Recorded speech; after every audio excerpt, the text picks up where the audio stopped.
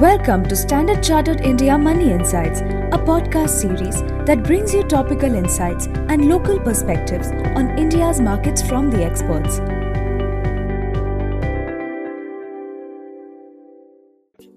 Hi, I'm Vinay Joseph, the Chief Investment Strategist at Standard Chartered Bank, India. Welcome to another edition of Market Insights from the Experts, bringing you market views and insights on how you should look at your investments. Today, we are joined by an industry veteran who needs no introduction, Mr. Nilesh Shah, Managing Director, Kotak Mahindra AMC. Thank you, Nilesh, for joining. Thank you, Vinay, for inviting me over here. So let's start with the most pressing question on most investors' mind. India is one of the world's best performing major equity markets this year, up about 30%. Does the rally in Indian equities have legs? In our opinion, market has two zones. One is a red zone where there are certain stocks where due to low floating stock concentrated holding, valuations have reached sky high. There are also certain penny stocks where the valuations are again reaching sky high despite having no fundamental values or businesses. In this zone, if you make investments, you may have short-term momentum but longer-term pain. Rest of the market is in the green zone. Valuations are fair. They are not cheap anymore. But there is combination of money flow, good value, good fundamentals, and also positive sentiment. For a long-term investor, investing in green zone will still deliver better return. Thank you, Nilesh. The second question is fixed income returns have moderated over the last few quarters as bond yields have moved higher. How should a pure fixed income investor position himself or herself in a rising yield environment? There are multiple ways in fixed income investors will be able to manage in a rising interest rate environment. One is to increase allocation towards new hybrid instruments like REIT and InvITs. And there are a couple of them which are listed in market and many more are going to come. The second thing is to focus on dynamic bond fund where fund manager manages duration to generate return. If your risk profile permits, even credit risk fund can be considered as they generally provide higher yield, albeit at a higher risk.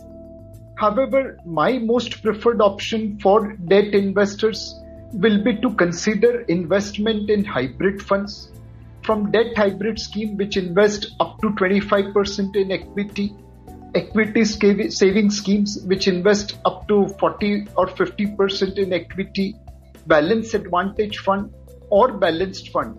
These are all the funds where there is a little extra risk but also extra return.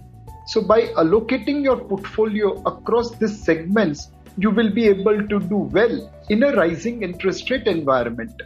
Thank you. The next question is, given the sharp recovery in growth and earnings along with market values, do you see any investment opportunities present still in the current cycle? Undoubtedly, India is a growth story. So don't bet against India.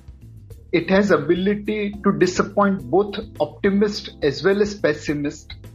And hence, a long-term investor still has many opportunities in this market. As I mentioned earlier, there is a green zone where business sentiment is improving, valuations are reasonable, and money flow is coming.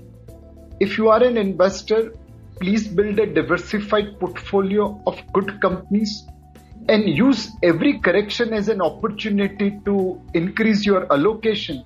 That will be good enough in today's market.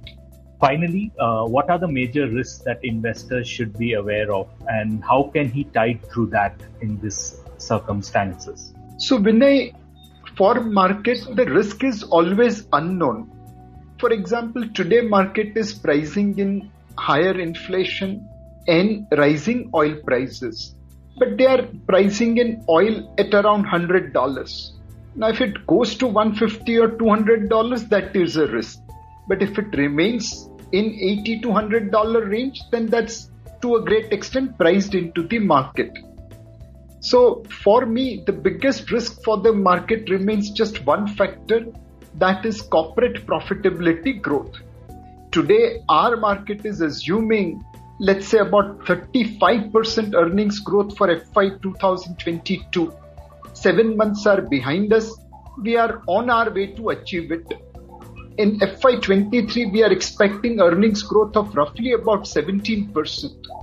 If this earnings growth is not achieved, that is the biggest risk in the market.